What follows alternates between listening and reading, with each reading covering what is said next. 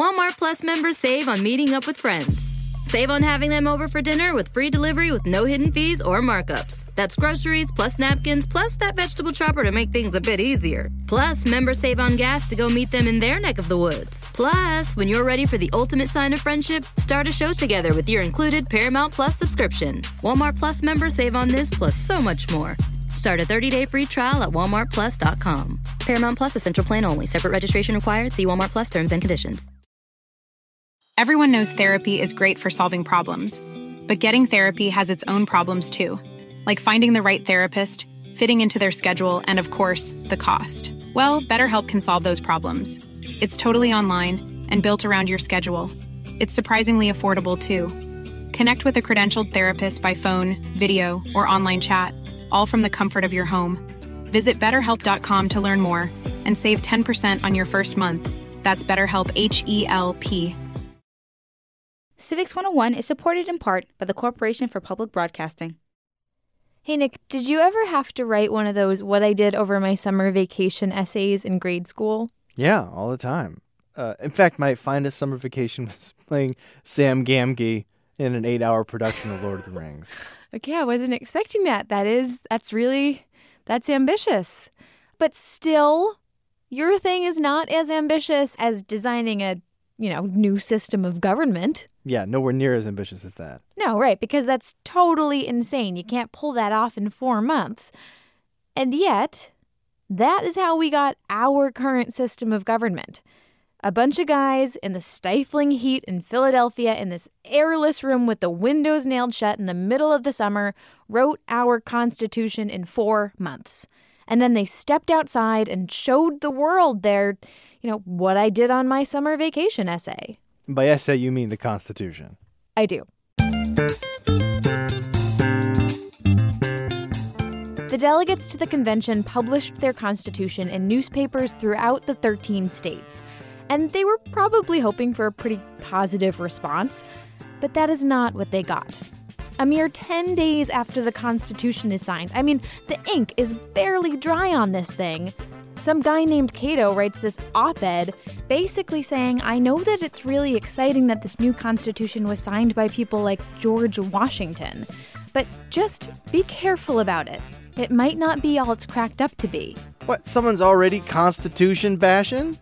What does this Cato guy know? Who is Cato anyways? Has he even read the Constitution? Well, he has. But before we get into that, introductions, I am Hannah McCarthy. I'm Nick Capodice. And this is Civics 101. And today we are diving into one of the most high-stakes, eloquent, intense public battles in the history of the United States.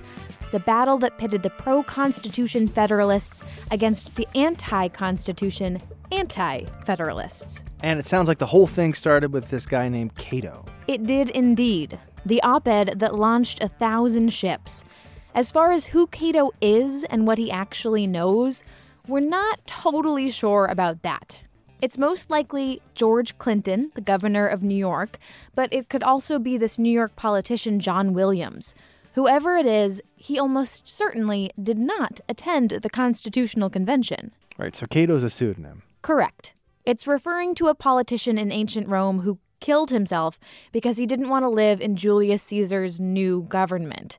Cato was all about defending the Roman Republic. That is a little on the nose. Cato's saying he'd rather die than live under this new constitution? Bingo. At the time, most educated men would have picked up on the symbolism of this. The name Cato had actually been used to critique the British government in the past. Okay, so the framers are a bunch of classics nerds. I can appreciate that. I think it's kind of endearing. But why New York? This essay gets published in New York. It's written by a New York politician. New York, what's your damage? Well, New York is not super happy with the new Constitution. Of the 3 delegates they send to the Constitutional Convention, 2 walk out. Only Alexander Hamilton stayed behind, but he's pretty thrilled with the Constitution. A lot of New York congressmen do not feel the same way. They do not want to see the states consolidated under this one powerful central government. And they really don't believe that the Constitution can guarantee equal and permanent liberty like its proponents claim. So who's Cato writing the op-ed for, exactly? The whole Cato-Roman Republic metaphor seems like pretty inside baseball. Like, your average farmer probably doesn't know what's being referenced here. You know, the average farmer is not who Cato is speaking to. Right now, the Constitution is only a piece of paper with a bunch of ideas. It doesn't carry any real power. And Cato wants to stop that power from happening altogether. All right, so he's talking to the guys in charge. Yeah, politicians, delegates. White, literate men. Of course, those are the ones who were at the Constitutional Convention. Those were the ones who were going to be in the ratifying conventions. This is Claire Griffin. She's a former government and history teacher and a consultant in civic education. Like she said, the Cato letter is addressed to the people who will be voting on whether or not to ratify the Constitution. 9 out of 13 states have to ratify in order for the Constitution to go into effect. And the Cato letter is the first of many, many op-eds criticizing the Constitution. Well, they were a series of about 150 articles written by quite literally dozens of opponents to the Constitution.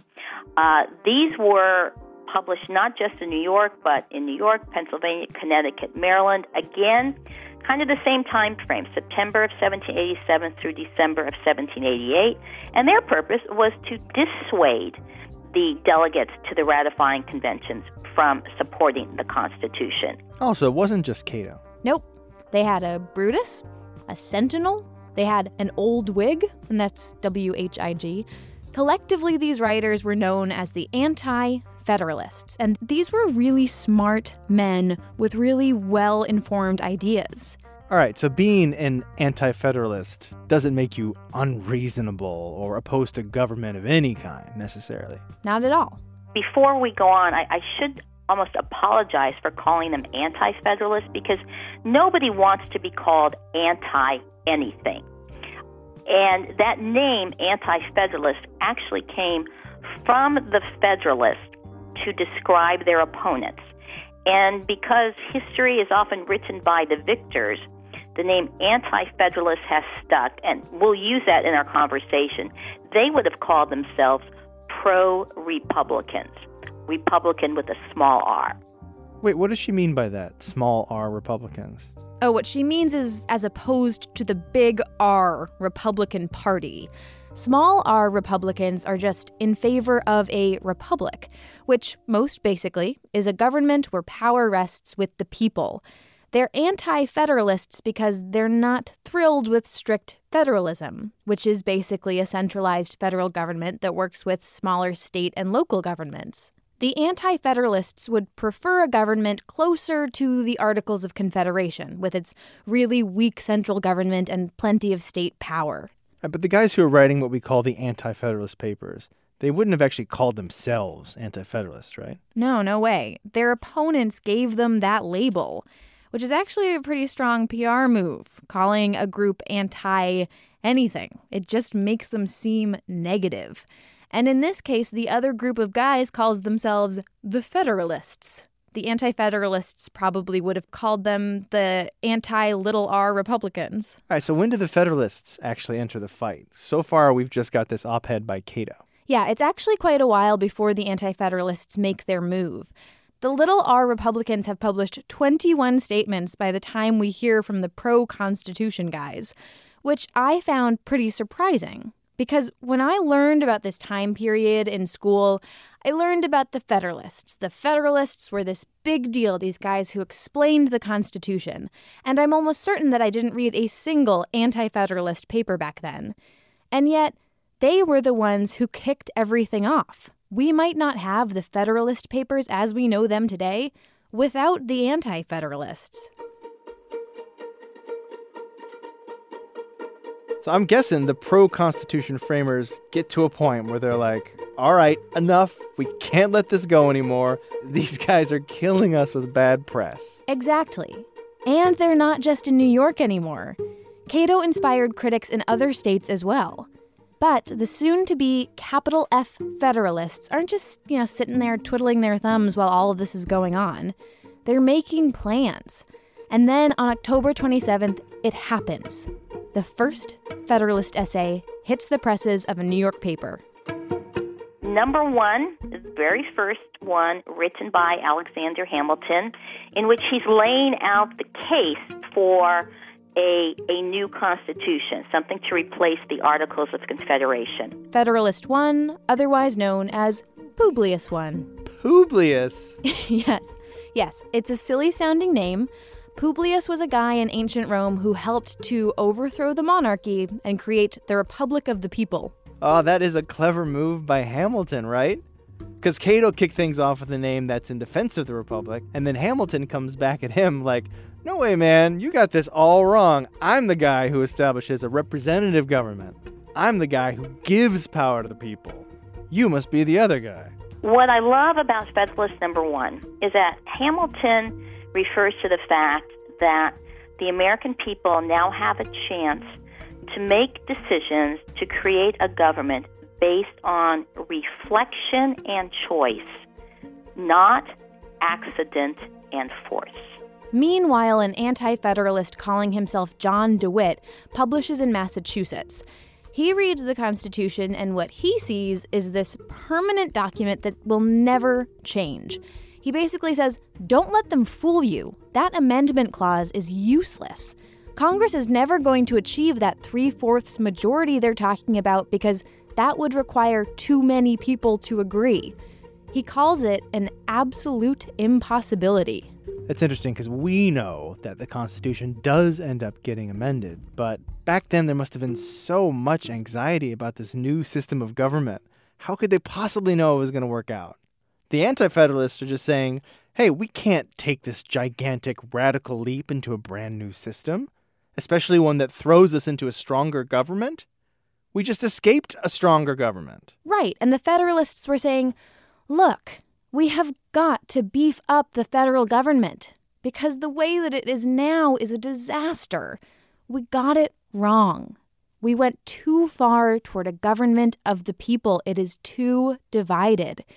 So the first Anti-Federalist drops in late September. Publius I arrives about a month later, and it says, okay, so we've heard some concerns. We are going to write a series of essays that are going to answer all your questions about this new Constitution. This is Cheryl Cook Callio. She's a former teacher and former council member in Pleasanton, California. And then he and John Jay and Madison methodically went through every single thing that was concerning and tried to answer those questions in 85 essays. 85? How are we going to get through 85 essays in one episode? Actually, it's probably more than 85 because when you lump in the Anti-Federalists and a few other things written at the time, you're really looking at closer to 140 plus articles. But don't despair. The point of this episode is to get a sense of what this fight actually looked like. What were the arguments for and against this nation-changing document? And how did the Federalists' approach to these op-eds help their game? They were put in a collection, and they started to disseminate that collection throughout the colonies. And again, in contrast to the Anti-Federalists that were very much individual essays that were now written in defense of their position. So the Federalists are working together, and guys like Cato and Brutus and the old Whig are just coming at it from their own individual perspectives. The Anti-Federalists were certainly sharing their opinions with one another, but it wasn't a unified front the way that it was with Alexander Hamilton and James Madison and John Jay. Jay, by the way, wasn't at the Constitutional Convention, but he was a powerful New Yorker and Secretary of Foreign Affairs under the Articles of Confederation. So while the Anti-Federalists comprised over a dozen different authors and pseudonyms, those three Federalists published only as Publius. There were certainly other pro-Constitution people writing op-eds, but it was Publius who shone the brightest. Do you think that's part of the reason why the Federalists ended up being successful? You know, in my opinion, yes. And I base this on a couple of things. One is that Hamilton and Madison in particular were planners. They had written out their justifications for particular things even before they would get into the Constitutional Convention. They would have the ammunition they needed to support something. Also, I think Madison, James Madison in particular, is a pragmatist. He knew that there needed to be a different type of government. He knew that under the Articles of Confederation, the government was way too weak to survive. And he was prepared to do what he needed to do to get a different structure. Walmart Plus members save on meeting up with friends. Save on having them over for dinner with free delivery with no hidden fees or markups. That's groceries plus napkins plus that vegetable chopper to make things a bit easier. Plus, members save on gas to go meet them in their neck of the woods. Plus, when you're ready for the ultimate sign of friendship, start a show together with your included Paramount Plus subscription. Walmart Plus members save on this plus so much more. Start a 30-day free trial at walmartplus.com. Paramount Plus Essential Plan only. Separate registration required. See Walmart Plus terms and conditions. Hey there, everyone. Hey, folks. The whole Civics 101 team is here in D.C. for a week. That's why you hear cars and stuff whizzing by. We are in the district to talk to the people that we talk about on a daily basis. And a lot of those people work in the executive branch. That is the largest employer in the world. And a lot of those people work in the civil service, where, after the assassination of James Garfield, it's a long story, they take an exam to make sure that they are the right person for their job. But if you run a business and you're not the federal government, the best way to search for a candidate isn't to search at all, but to match instead with Indeed. 93% of employers agree Indeed delivers the highest quality matches compared to other job sites. 23 hires are made on Indeed every minute, and their matching engine is constantly learning from your preferences, so the more you use it, the better it gets. And listeners of this show will get a $75 sponsored job credit to get your jobs more visibility at Indeed.com/civics. Just go to Indeed.com/civics right now to support our show by saying you heard about Indeed on this podcast. Indeed.com/civics. Terms and conditions apply. You need to hire? You need Indeed. The living room is where you make life's most beautiful memories. But your sofa shouldn't be the one remembering them. The new life-resistant, high-performance furniture collection from Ashley is designed to withstand all the spills, slip-ups, and muddy paws that come with the best parts of life. Ashley high-performance sofas and recliners are soft, on-trend, and easy to clean. Shop the high-performance furniture in-store or online at ashley.com. Ashley, for the love of home. In place. Here is another agreed-upon favorite that sheds some real light. This one is by James Madison. And actually, a lot of the favorites are by James Madison. I do like Federalist 10. I think that Madison was right when he said that factions are bad, but they're inevitable, and that the only way to mitigate these factions is to balance them out. Madison published Federalist 10 on November 22nd. This is after anti-federalists like Cato expressed concerns about this centralized Congress with so many different special interests. Basically, he was saying, how is the government going to get anything done with this system?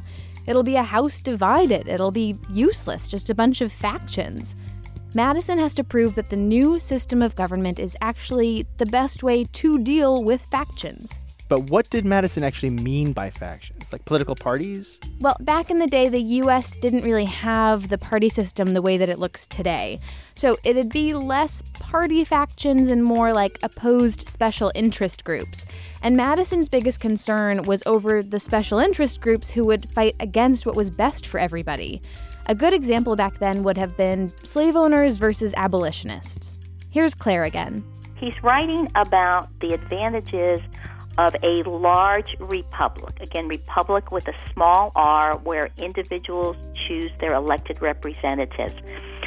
Political philosophers before Madison were pretty certain that a republic would only work in a small, geographically small area with a fairly homogeneous population. And Madison says just the opposite. He said a republic works best when the territory is large and expanded, and when there are so many different interests and groups, he used the word faction, that all these different interest groups offset each other. No minority is persecuted against, no majority ever has complete sway. Madison also focuses on the economy in Federalist 10. And at this point in history, the U.S. economy is really not doing so hot. He describes unequal property distribution, with some people having everything and some people having nothing. And this, he says, can create factions too, the wealthy versus the poor. His large republic, where you've got a Congress representing the many scattered views of the common people, will work to balance this out. It seems like Madison and the other Federalists are going to have an answer for every concern the Anti-Federalists put their way. Yeah, they pretty much do. And a big part of defending the Constitution is explaining the Constitution. Like when Anti-Federalist Brutus argues that the Supreme Court would be, quote, exalted above all other power in the government and subject to no control. And Hamilton is like, okay, let me break it down for you. Number 78, Alexander Hamilton, again, is writing about the importance of the independent judiciary. And I'm not sure whether or not he really believed it, but he said that of the three branches, the judiciary would be the weakest.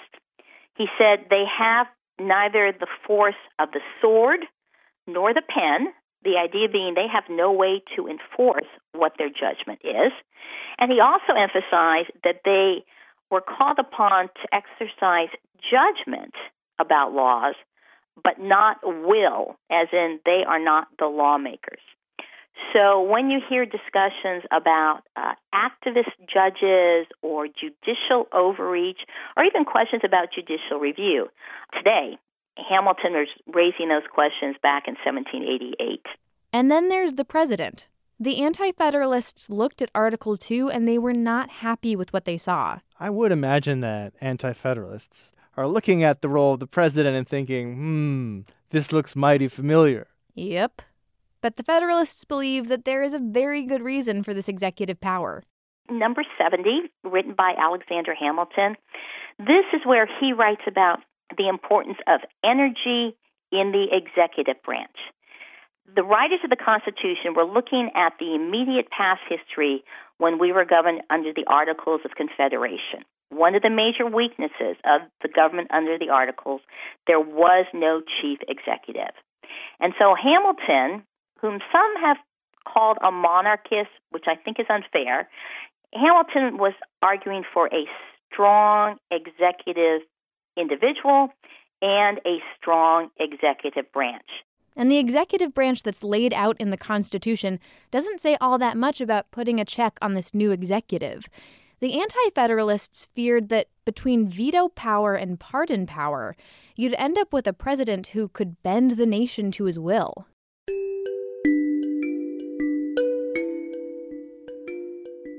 Well, if you look, throughout American history, we've had a series of very strong executives, and usually it's in times of crisis. But is a strong executive the best for our nation? And the Anti-Federalists would say, no, that's not such a good idea. The Federalists were arguing generally in favor of a large government, or at least a government larger than that which had existed prior. And certainly big government can do great and wonderful things, but the Anti-Federalists were saying, well, not so fast. Maybe we don't want a huge government bureaucracy. So it's kind of interesting. You could say that the Federalists were successful. They got their desired outcome. The Constitution was ratified, and the Federalist Papers have become integral to our understanding of our founding. However, if you look at the Anti-Federalists, given some of the questions and concerns that they raised then that are still with us today, we may decide that, after all, they ended up having the last laugh. That is a really interesting point. The Federalists won, so that's the history that counts, right? And we look to the Federalist Papers to better understand the Constitution, and that makes them an amazing resource. But it does seem like the Anti-Federalists are raising valid points. Yeah, absolutely. And remember, the Anti-Federalists are posing a real threat. First of all, these essays are public, so if you can read and you don't like what you're reading about this proposed Constitution, you might just give your representative an earful down at the tavern or out on the street or after church. And then there's the fact that some of these Anti-Federalists are going to be voting on whether or not to adopt the Constitution. So they have a very real say in the future of the country. And on top of all that, the Constitution only needs the support of 9 states to be ratified, right? But that means that as many as 4 states could choose not to ratify and potentially even sever ties with the new nation. So no more union. Union over. And the country ends up being the very failure that so many framers were anxious to prevent. So the Federalists do have to listen to the Anti-Federalists to an extent. And not just to calm their fears or do damage control with the anti-Fed op-eds. Right. The Constitution is up for a vote in ratifying conventions across the country. And some states like Delaware, Pennsylvania, and New Jersey, they're quick to ratify. They do it in December of 1787. But the op-eds don't stop. The Federalists and Anti-Federalists are still battling it out into the spring and then into the summer of 1788. Because there are a lot of very loud dissenters arguing that the Constitution is illegal under the Articles of Confederation, that it's a document written by wealthy upper-class people to benefit their own interests, that it deprives states of their individual rights in favor of this big central government. Yeah, how do the Federalists reconcile that issue? Because it sounds like Anti-Federalists are all about states having sovereignty and looking out for their own and making their own choices. So how can the Federalists make this big government remotely appealing to them? Well, Madison does dig into that by explaining how, in broad terms, this government is going to work. Here's Cheryl again. When he's trying to explain it, one of the things he says, and this is a quote from Federalist 39, "In its foundation, it is federal, not national. In the sources from which the ordinary powers of government are drawn, it is partly federal and partly national. In the operation of these powers, it is national, not federal. In the extent of them, again, it is federal, not national. And finally, in the authoritative mode of introducing amendments, it is neither wholly federal or wholly national." Now, that's enough to make anybody's eyes cross 2 or 3 times. It sounds like doublespeak. Yeah, I really don't understand what Madison is talking about. Is he canceling out his own argument? And what does he mean by federal versus national? Aren't they the same thing? When you deconstruct the paragraph, it really does illustrate the nature of federalism. Sometimes the states are in charge, sometimes the national government's in charge, and sometimes the federal government, which is the combination of the two, is in charge. And these things change depending on the circumstance. He would then go on to say that this is really a check, this idea that you have state power that doesn't belong to the federal government. An example of this is police powers. That's a state power. There's a number of things like that. And sometimes the lines are blurred and sometimes they're not. All right. So in other words, Madison is saying, look, this strong federal government is not designed to deprive states of all power. Sometimes the states get to decide, and sometimes the federal government gets to decide. Sometimes they decide together. Right. He's saying this document is not as extreme as these anti-federalists are making it out to be. Don't worry, you'll retain some states' rights. Of course, that doesn't address the little problem of the federal government being at the top of the food chain. And the anti-federalists are like, we're afraid of tyranny, remember? And this Constitution doesn't say anything about protecting the little guy. You can't just kind of vaguely say, don't worry, individual citizens, you'll be fine. The Anti-Federalists want this in writing. Okay, I've been waiting for this. This is the big old glaring omission in the Constitution of 1787, and we're talking about the Bill of Rights. Where's that Bill of Rights? That is exactly what the Anti-Federalists were saying. Where is the Bill of Rights? It might seem like a no-brainer for us, but at the time, the Federalists were like, no, we don't need to add anything to the Constitution. It's overkill. It's redundant. The last Federalist paper, which is probably significant for what it argues against, not for what it argues in favor of, is number 84, in which Hamilton argues against a Bill of Rights.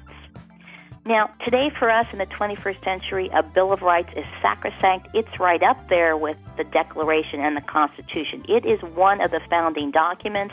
It's hard for us to understand how could we not have a Bill of Rights. But if you look at Hamilton's arguments, they could be pretty persuasive. Hamilton's main argument was that there's protection kind of built into the Constitution already. The federal government only has the powers that are laid out in the Constitution.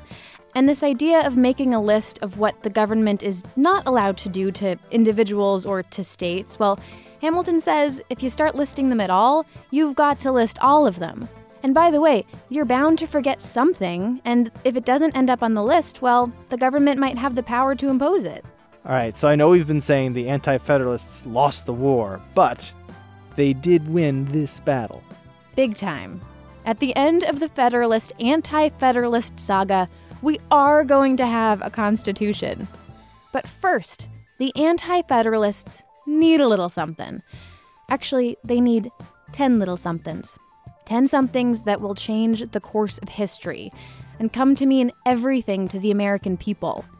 In a last-ditch effort to save the Union, our civil liberties will be born. But how does it happen? How in Sam Hill does it happen, Nick? Find out next time on Civics 101. Thanks for joining us for another installment of our foundational document series here on Civics 101. This episode was produced by me, Hannah McCarthy, with Nick Capodice. Our staff includes Jackie Halbert, Daniela Vidal-Ali, and Ben Henry. Erica Janik is our executive producer. Maureen McMurray is that other glaring omission from the U.S. Constitution. We could only cover so many Federalist and Anti-Federalist thoughts in this episode, but we've got links to plenty more on our website, civics101podcast.org. Music in this episode by Quincas Moreira, Blue Dot Sessions, and Jazar. Civics 101 is a production of NHPR, New Hampshire Public Radio. Civics 101 is supported in part by the Corporation for Public Broadcasting. Walmart Plus members save on meeting up with friends.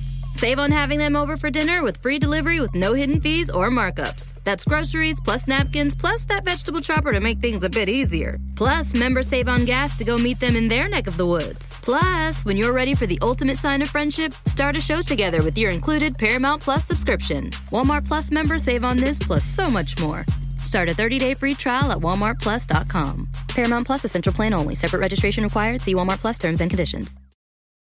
Here you are, BPMs high, sweat dripping, body moving, tongue panting. You're working hard, real hard, and you're thirsty. You need vitamins, nutrients for peak performance and energy. And your plants do too. Aw, I mean, just look at the little guy. Water-soluble plant food from Miracle-Gro is full of essential nutrients. Just a little scoop into your watering can and boom, instant feeding and bigger, more beautiful plants. It's kind of like a sports drink for your plants. You may have to suffer from heat, but your plants do not.